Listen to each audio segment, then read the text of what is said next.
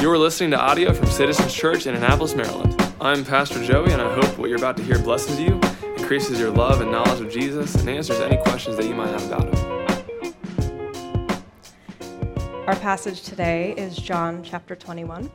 You can follow along with me behind me. After this, Jesus revealed himself again to the disciples by the Sea of Tiberias, and he revealed himself in this way. Simon Peter, Thomas called the twin, Nathanael of Cana in Galilee, the sons of Zebedee, and two others of his disciples were together.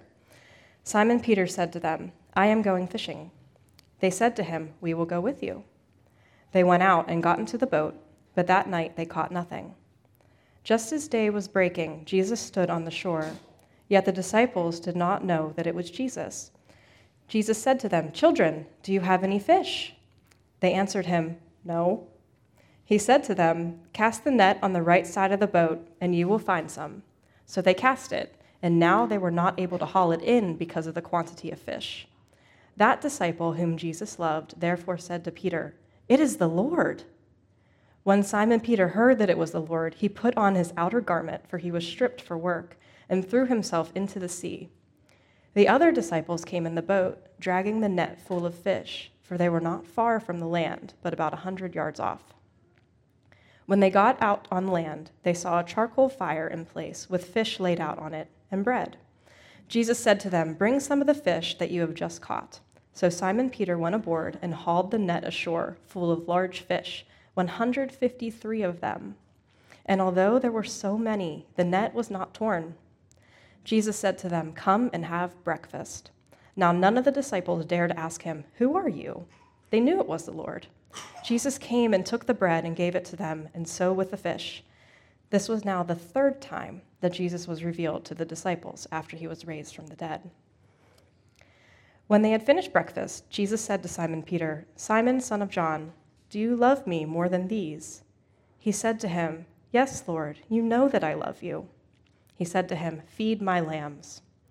He said to him a second time, "Simon, son of John, do you love me?" He said to him, "Yes, Lord, you know that I love you." He said to him, "Tend my sheep." He said to him the third time, "Simon, son of John, do you love me?" Peter was grieved because he said these things to him the third time. "Do you love me?" And he said to him, "Lord, you know everything. You know that I love you." Jesus said to him, "Feed my sheep. Truly, truly, I say to you, when you were young, you used to dress yourself and walk wherever you wanted. But when you are old, you will stretch out your hands, and another will dress you and carry you where you do not want to go." This he said to show by what kind of death he was to glorify God. And after saying this, he said to him, "Follow me." Peter turned and saw the disciple whom Jesus loved following them, the one who also had leaned back against him during the supper and had said, "Lord, who is it that is going to betray you?" When Peter saw him, he said to Jesus, "Lord, what about this man?" Jesus said to him, "If it is my will that he remain until I come, what is that to you? You follow me." So the saying spread abroad among the disciples that this disciple was not to die, yet Jesus did not say to him that he was not about to die, but "If it is my will that he remains until I come, what is that to you?" This is the disciple who is bearing witness about these things, and who has written these things, and we know that his testimony is true. Now there are also many other things that Jesus did. Were every one of them to be written, I suppose that the world itself could not contain the books that would be written. Wrapping up the Gospel of John today, we have preached 56 sermons through the Gospel of John. We've been studying this Gospel for over a year, and as we wrap up today, we end on the power of the Gospel, the hope of the Gospel. And when we are met by the Gospel and met by the mercy and grace of Jesus, the potential that there is there for us to be changed, to be graced, to be transformed.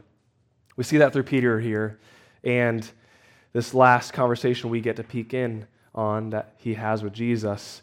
There's three stages, if you will, that we're going to examine that Peter rolls through, he starts in a place of shame.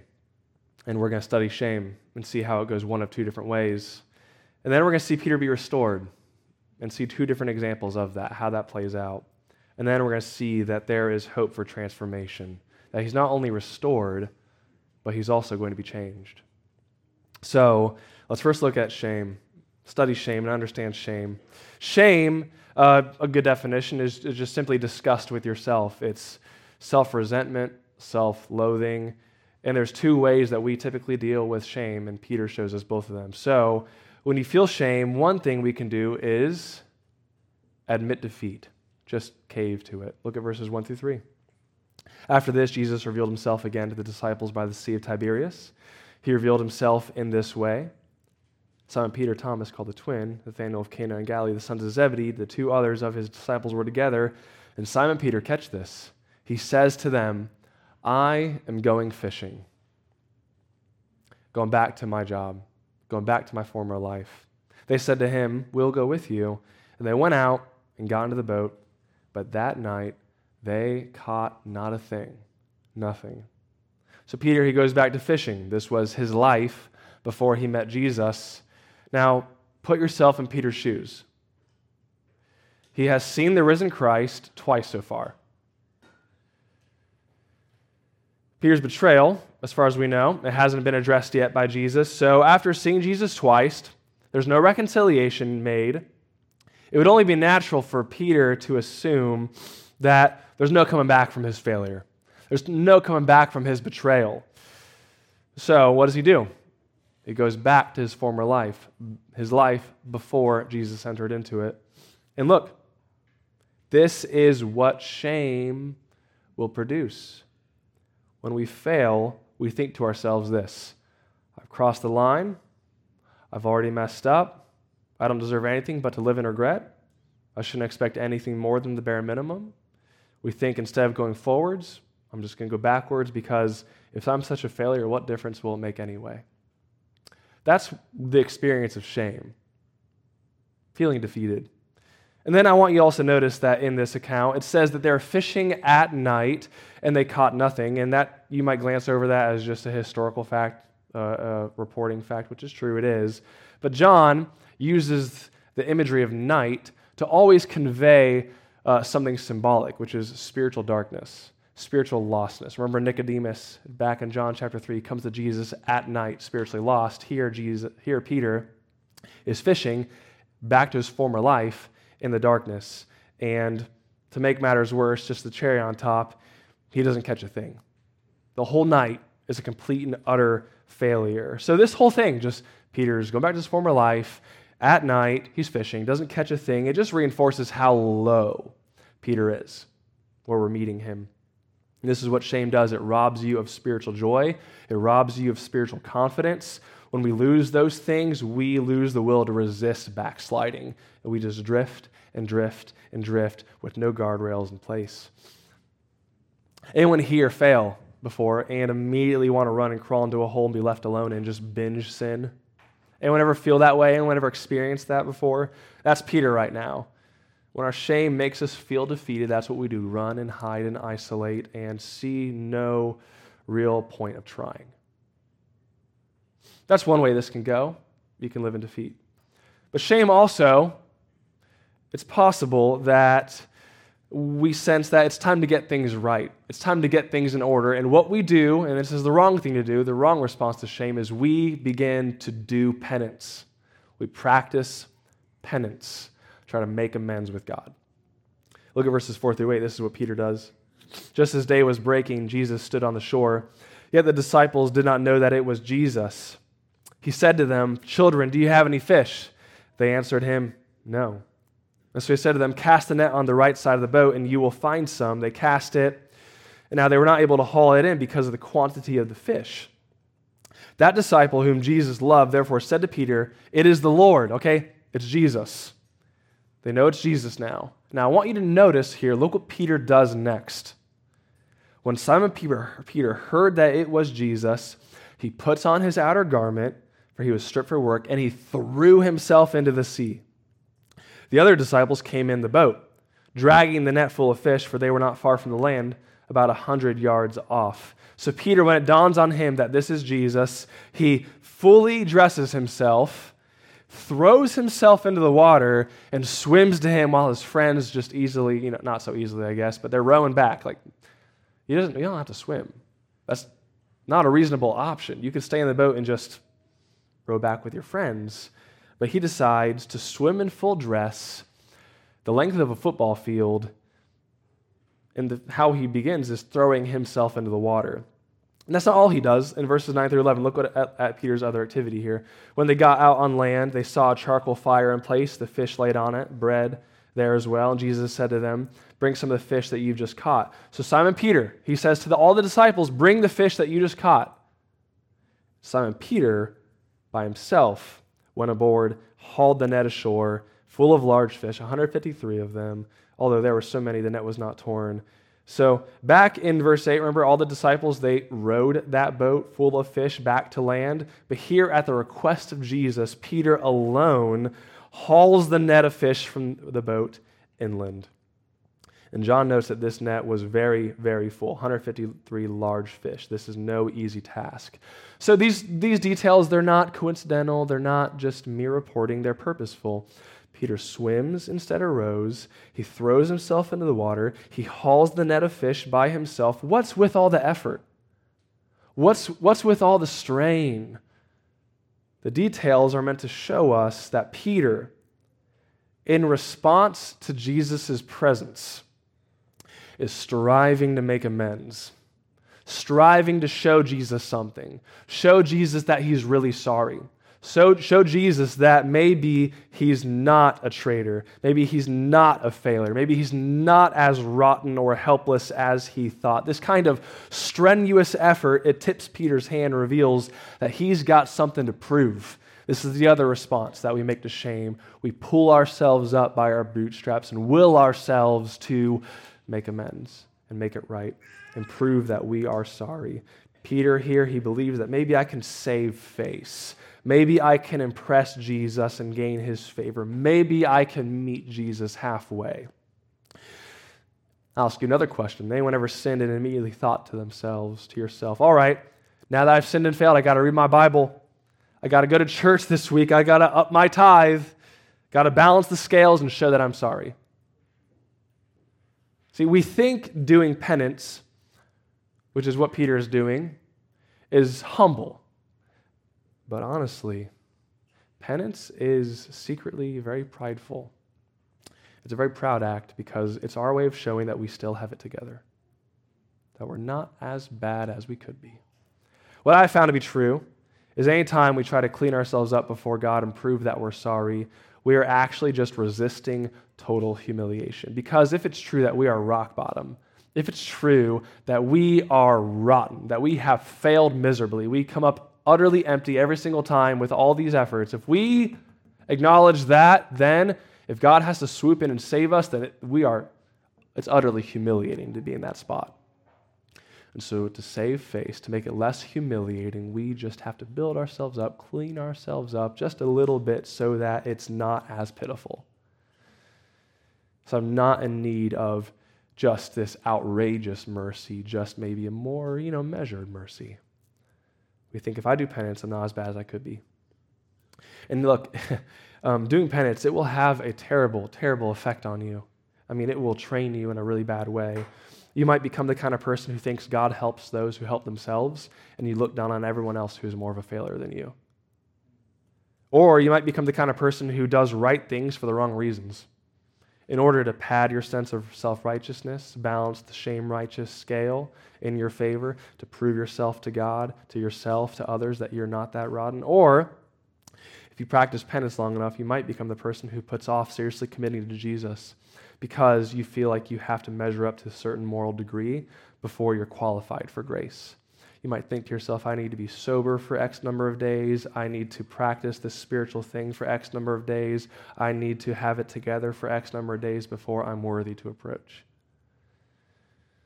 Shame, if you're not careful, it will make you either a penitent Pharisee who who works nonstop to feel worthy before Jesus, or a penitent sinner who can never do quite enough to feel worthy of Jesus. And either way, that's exhausting. Either way, your shame is keeping you back from Jesus. And so that's where Peter's at. Broken by shame, dominated by shame. Anyone in here experienced that before? Broken by shame, controlled by shame. So here's the question now, as we continue through the story. How does the resurrected Jesus feel about people who are caught in shame? How does Jesus, who shows us who God is, feel about people who are caught in shame? He loves them. What does the resurrected Jesus intend to do to people, for people who are caught in shame? Restore them.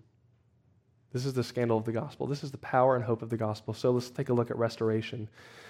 First, shame, now restoration. This takes place in two different ways. First, we see that Jesus invites people who are caught in shame. Let's take a look back at Jesus' greeting, verse 4. Just as day was breaking, and man, if that's not symbolic, we can, to ask me later about it, but that's definitely symbolic. As day was breaking, it was all night, day was breaking, Jesus is there on the shore. Yet the disciples did not know that it was Jesus.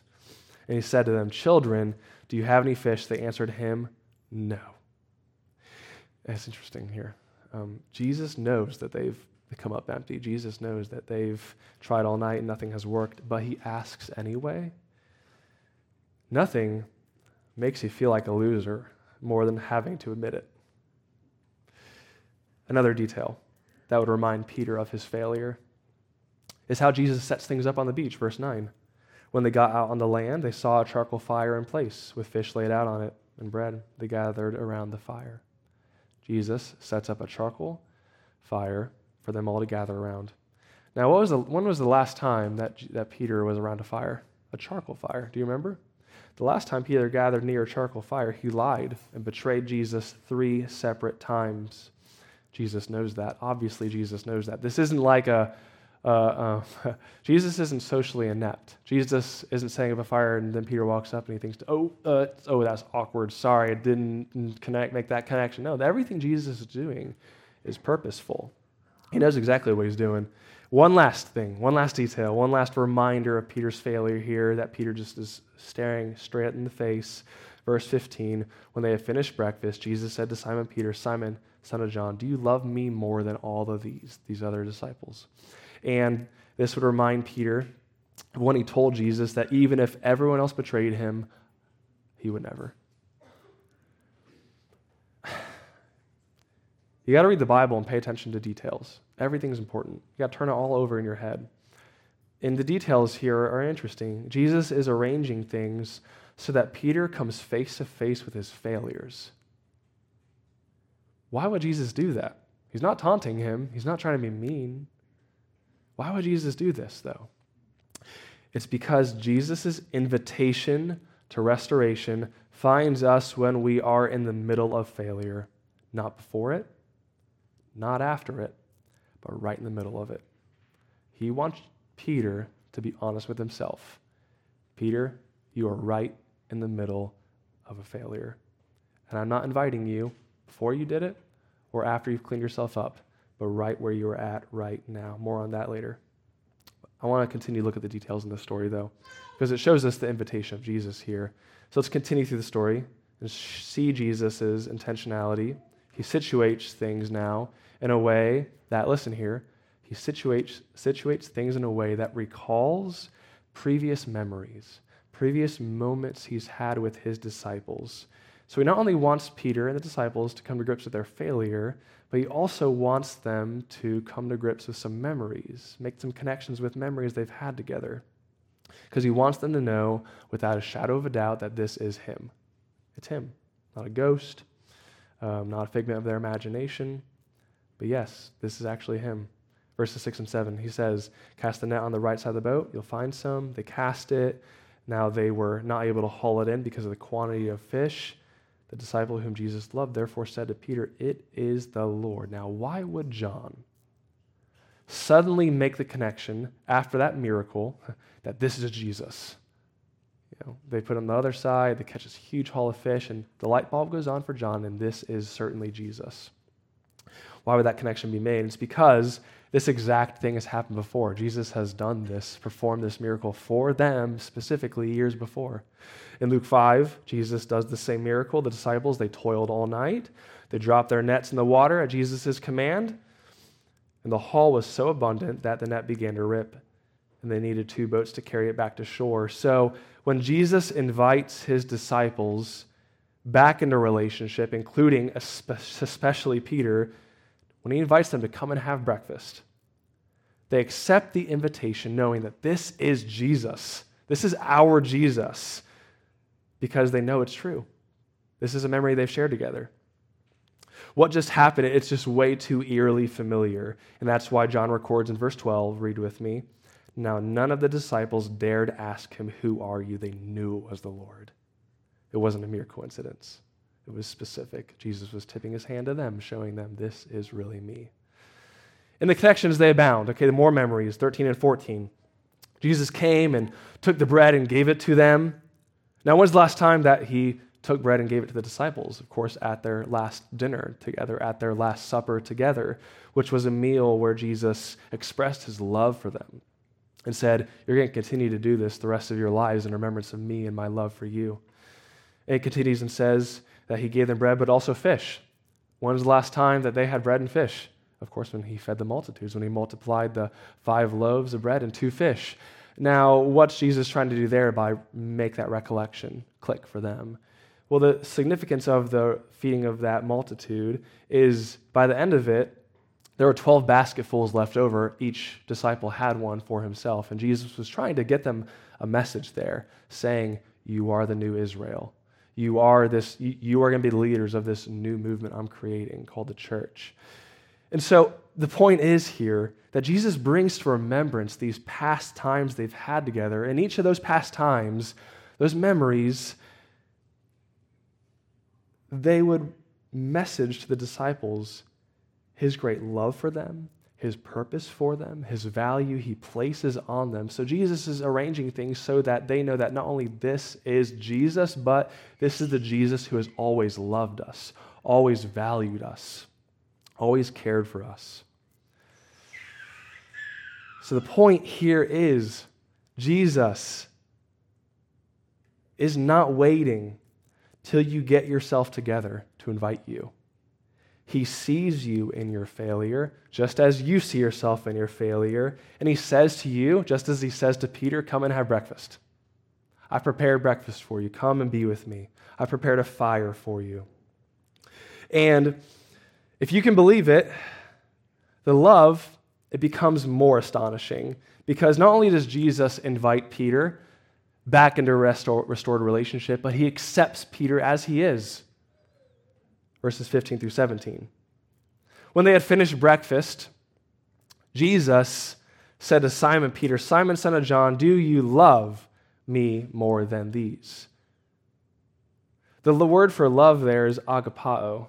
It's the strongest form of love in the original language. It's sacrificial love.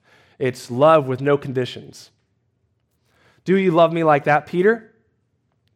Continuing, he said to him, yes, Lord, you know that I love you. But interestingly, in the original language, the word that Peter uses is not agapao, it's phileo, which is fine. It's friendship love, it's friendly love, but it's not no limitations, no conditions, sacrificial love. Jesus is saying, do you agapao me? And Peter says, I phileo you. And it continues on and on. He said to him, feed my lambs. He said to him a second time, Simon, John, son of John, do you agapao me? He said to him, yes, Lord, you know that I phileo you. He said to him, tend my sheep. He said to him the third time, Simon, son of John, do you agapao me? Peter was grieved because he said to him the third time, do you love me? Now, the interesting thing there, in that third instance where Jesus asked Peter if he loves him, is he doesn't use the word agapao there. Jesus uses the word phileo. Peter knows that he doesn't love Jesus as he should. And surprisingly, the third time Jesus asks, he accepts Peter's level of love. It comes down to Peter's level. Look, we could never love Jesus as he loves us. We could never possibly even come close to matching how much he loves us. And he knows it. And he's okay with it. Jesus accepts us where we are at, not where we will be. He accepts the present version of ourselves, not the former, on fire version of ourselves, or the future, improved version of ourselves. He takes who we are right now and what we have to offer. Jesus, he calls us to devotion. I'm not saying that's not the case. He calls us to devotion, not perfection. And you can be devoted to Jesus and struggle. You can be devoted to Jesus and be ripped apart by regret. You can be devoted to Jesus and have failed a number of times. And Jesus accepts us. He knows who we are. He knows who he is loving. He knows who he is in a relationship with. And he's not surprised by our sin. Look, we live in a cancel culture where everyone has long memories of each other's failures. And you always look over your shoulder. But God, all at the same time, he knows our failings completely. I mean, he knows us fully. But at the same time, he chooses to forget our failings as far as the east is from the west. This now is the difference that the resurrection makes. In the Old Testament, there were intense procedures for cleanliness. Remember, if you were improperly worshiping God in the temple, you'd be consumed. If you approached his presence in presumption, you might be killed. Every sacrifice for sin, it was only a covering, not a full atonement. But the resurrection of Jesus is the proof that that great exchange has actually gone through. Our guilt for his perfection, our rags for his riches. Resurrection proves that full atonement has been made and all wrath has been satisfied. So there's nothing between us and God now but love. So Jesus, knowing full well Peter's failings, our failings, he accepts us in our failure, not before our failure, not after our failure, but in the middle of our failure. Why? Because the gospel means that we're covered in his righteousness, we're completely forgiven. So although we're unclean, God draws near to us as we draw near to him. Jesus invites us to accept him. He accepts us in the middle of our failure. And I know this is scandalous. I know that might make some of you really uncomfortable when I say this, that Jesus accepts us in the middle of our failure.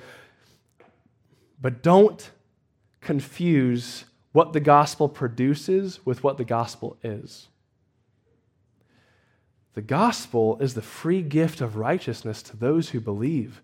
What it produces is righteous people. First, God loves. First, God finds. First, God initiates. First, God takes in. Then his love transforms us. Then we become what we are in his eyes. So religious people, self-righteous people, really oppose this, are really uncomfortable with this. Because if God gives away mercy so easily and freely, then what good is their righteousness?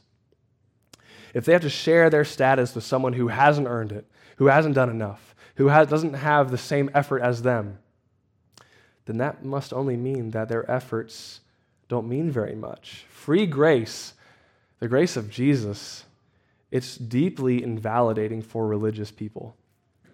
So here's what you need to know if you're struggling with this. Your righteousness, with religiosity, with self-righteousness, if you struggle with that, you need to know that your righteousness is keeping you away from Jesus just as much as someone else's moral failure. Your perceived goodness is keeping you back from the heart of God just as much as someone's obvious badness. Your self-righteousness is a failure just as much as someone else's moral failure. Strivers, earners, performers miss out on the freedom that comes with the deep acceptance of Jesus. And so here's the cage of religion. Religion can't celebrate another person succeeding and receiving grace. Religion can't admit the need for help. Religion always has to work, always be busy, always produce. Religion can't cut someone else slack. Religious people don't know that they've been forgiven. and accepted as they are without merit as a gift, so they strive constantly and hold everyone else to the same standard. In other words, if you can't stand other people getting grace, then you don't get the gospel. But invited and accepted people who are touched by God's grace, they're the complete opposite. They're not caged, they're free. They celebrate other people. They ask for help.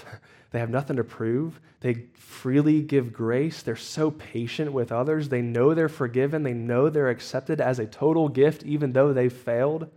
People who get the gospel live from a place of deep acceptance, not living for deep acceptance. Do you get that? Does it make sense, that distinction? People who get the gospel live from a place of deep acceptance instead of living to always get acceptance and squeeze it out of opportunities and people.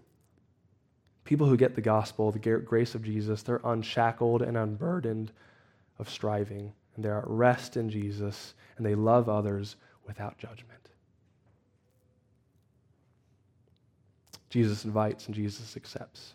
That's what he's done to Peter. He's restored him through invitation and acceptance. But the gospel produces change. The gospel is that God has loved us. We did not love him. But the grace of Jesus, it absolutely transforms us. We keep on reading and see that this transformation takes place in Peter. It hasn't taken place yet, but Jesus is going to now project his future. What's ahead of him because of the grace of Jesus? Back in verse 17, we're going to see that he redeems Peter's failure. He said to Peter the third time, "Simon, son of John, do you love me?" Peter was grieved because he said to him the third time, "Do you love me?" And he said to him, "Lord, you know everything. You know that I love you." Jesus said to him, "Feed my sheep." Now, why do you think Peter's grieved? It says he's grieved at the third mention, the third question. Why would Peter be wrecked by that? Because this is a direct echo of Peter's three-peat betrayal. It's almost like Jesus is situating things so Peter remembers exactly his failure. But the incredible thing is that Jesus isn't doing this to discourage him. He's doing this to reinstate Peter. He's saying, I'm replacing every mark of betrayal with a new call. I'm replacing every mark of betrayal with a call to allegiance. Every failure, the 3 times you betrayed me, is redeemed with a 3-part commission. He's redeeming his failure. Now, redeemed, think about that word. What does it mean to be redeemed? What is redemption? It means that something has not gone to waste. God does this with our failures. By God's grace, our failures become a part of our story. They shape our ministry. They shape our life. But at the same time, they don't define us and they don't get the final word. Instead, God's redemption defines us. God's redemption gets the final word. Failure does not get the final word if our failure is redeemed. And when our failure is redeemed, we are set on a new course for life. That's what's happening to Peter. We see this in his case. His failure does not get the final word. What new course does his life take? 18 and 19. Look at this, his future. Truly, truly, I say to you, Peter, when you were young, you used to dress yourself, walk wherever you wanted. When you are old, though, you will stretch out your hands, and another will dress you and carry you where you do not want to go. This he said to show by what kind of death he was to glorify God. Peter, we know from church history, is crucified, but at his request, upside down, because he did not count himself worthy to be crucified in the same manner as his Lord. After saying this, Jesus said to him, "Follow me." So as Jesus redeems Peter's failure, he's projecting that Peter is going to be deeply altered and transformed because of this redemption. Now, we know that Peter's not perfect. You read the book of Galatians, Peter struggles with racism. But the grace of the gospel redeems his failure so radically that his transformation is night and day. Remember, our failures don't get the final word. Our failures, they set us on a new course in life. So what's the final word for Peter here? Faithful, not failure. He's going to end it. His life is going to end as a faithful man. New course in life, not a traitor, but a martyr.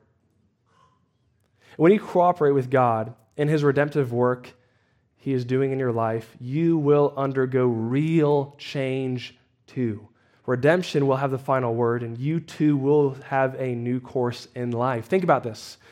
When God meets you in your failure, God meets you in the mess of it all, invites you and accepts you, and you are actually touched by his grace and moved by his grace, and you're transformed by that reconciliation, what happens? Your failures, it all gets flipped on its head. Addicts become sponsors. Fools become wise. Fearful become courageous. Legalists become lovers of others. The list goes on, and this is what God has the unique ability to do. He redeems our failures by letting them set us on a new course in life so they don't get the final word. He does. Jesus turns Peter's story on its head, and he can do the same with each and every one of you here, each and every one of us here. So point of application, okay? We're all going to fail. If it hasn't happened yet, it's coming soon. If you want God's grace to redeem your failure and make something of it, you have to let him do it. I know it's so simple, but it's so crucial. Don't resist what he is doing. Let your guard down. Let him in. Let him address your wounds and your failures and redeem you. And let then, you know that you're experiencing the redemption of Jesus when you let your failure become a blessing to other people, a gift to other people. Think about this with me. In Matthew 15, Jesus, he's criticizing the Pharisees because he says they're the blind leading the blind. Think about that. The blind leading the blind. That's not going to go well. But for those of us who have failed and are redeemed by Jesus, we are supposed to be those who see and can take the hand of the blind and lead them out of darkness. Essential to redemption is allowing God to use your failure as a beacon of light to others. Your failures can be a gift to others. So God redeems our failures. But also, the second way he transforms us is by renewing our identity. And again, this isn't what's happening to Peter in this moment. This is going to happen over the course of time, over the course of his life. But look at this interaction he has with Jesus and John there present, verses 20 through 25. Peter turned and saw the disciple whom Jesus loved following them.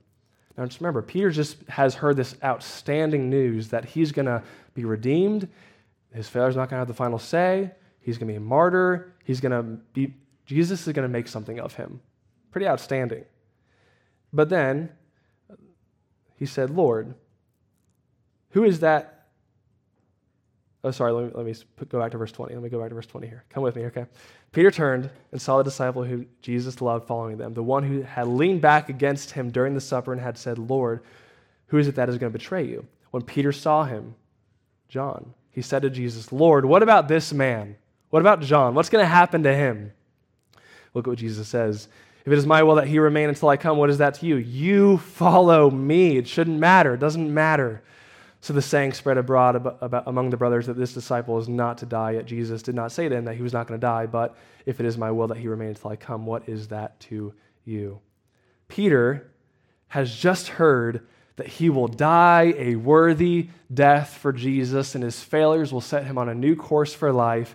He turns around and says, well, what about him? What about John?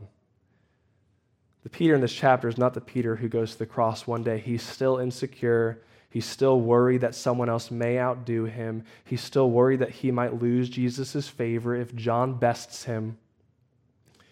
Remember when James and John's mom asked Jesus if her sons could sit at the left hand and the right hand of Jesus in his new kingdom?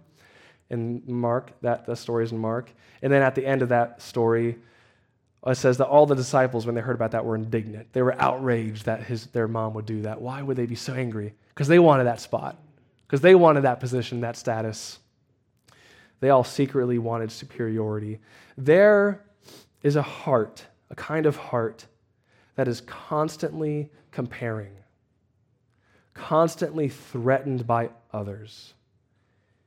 And that kind of heart it's not been transformed by grace. It's not been transformed by the gospel. That heart has not been made to rest in the finished work of Jesus. It still has something to prove. It still is afraid that it might be one-upped. And as long as your heart is not assured of God's love for you, because you don't know that he's invited you and accepted you, you will always have a fragile identity. And so Jesus is transforming Peter's identity from a worried, striving earner into someone who's going to be durable. This is what the gospel does. It changes our identity. So this is the gospel. In Christ, I have nothing to be ashamed of because I am fully known and fully loved. I'm invited, I'm accepted while I'm a mess, and God has redeemed me so my failure does not get the last word, but instead sets me on a new course of transformation. The work is finished, and I can rest. No more defeat from shame, no more penance because of shame. Instead, we're restored, we're redeemed, we're transformed. Let's pray. Father, we agree with your word that if we confess our sins, you are faithful and just to forgive us our sins and cleanse us from all unrighteousness. And we agree with David in the Psalms that when we acknowledge our sin to you and do not cover our iniquity, but confess our transgressions to you, you forgive us and restore us. Lord, we acknowledge that blessed is the one whose transgression is forgiven, whose sin is covered. Blessed is the man against whom the Lord counts no iniquity. And so, Lord, we rejoice in your grace and your mercy. It's so different. It's so incredible. It's scandalous. And so, God, as a response to your mercy, we offer our bodies as living sacrifices, holy and acceptable to you. This is our spiritual act of worship because of your mercy, on the basis of your mercy. We want to live a life that is transformed. And so, Lord, we wholly consecrate ourselves to you. We receive your mercy. We receive your grace. We celebrate your victory over our sin. We acknowledge your power to take us and shape us and redeem us. And so, God, use us in our failures. Use our stories as a blessing and a gift to others. Lord, bring us out of shame into restoration and then into deeper transformation in the name of Jesus. Amen. For more information about Citizens Church, please go to citizensannapolis.com.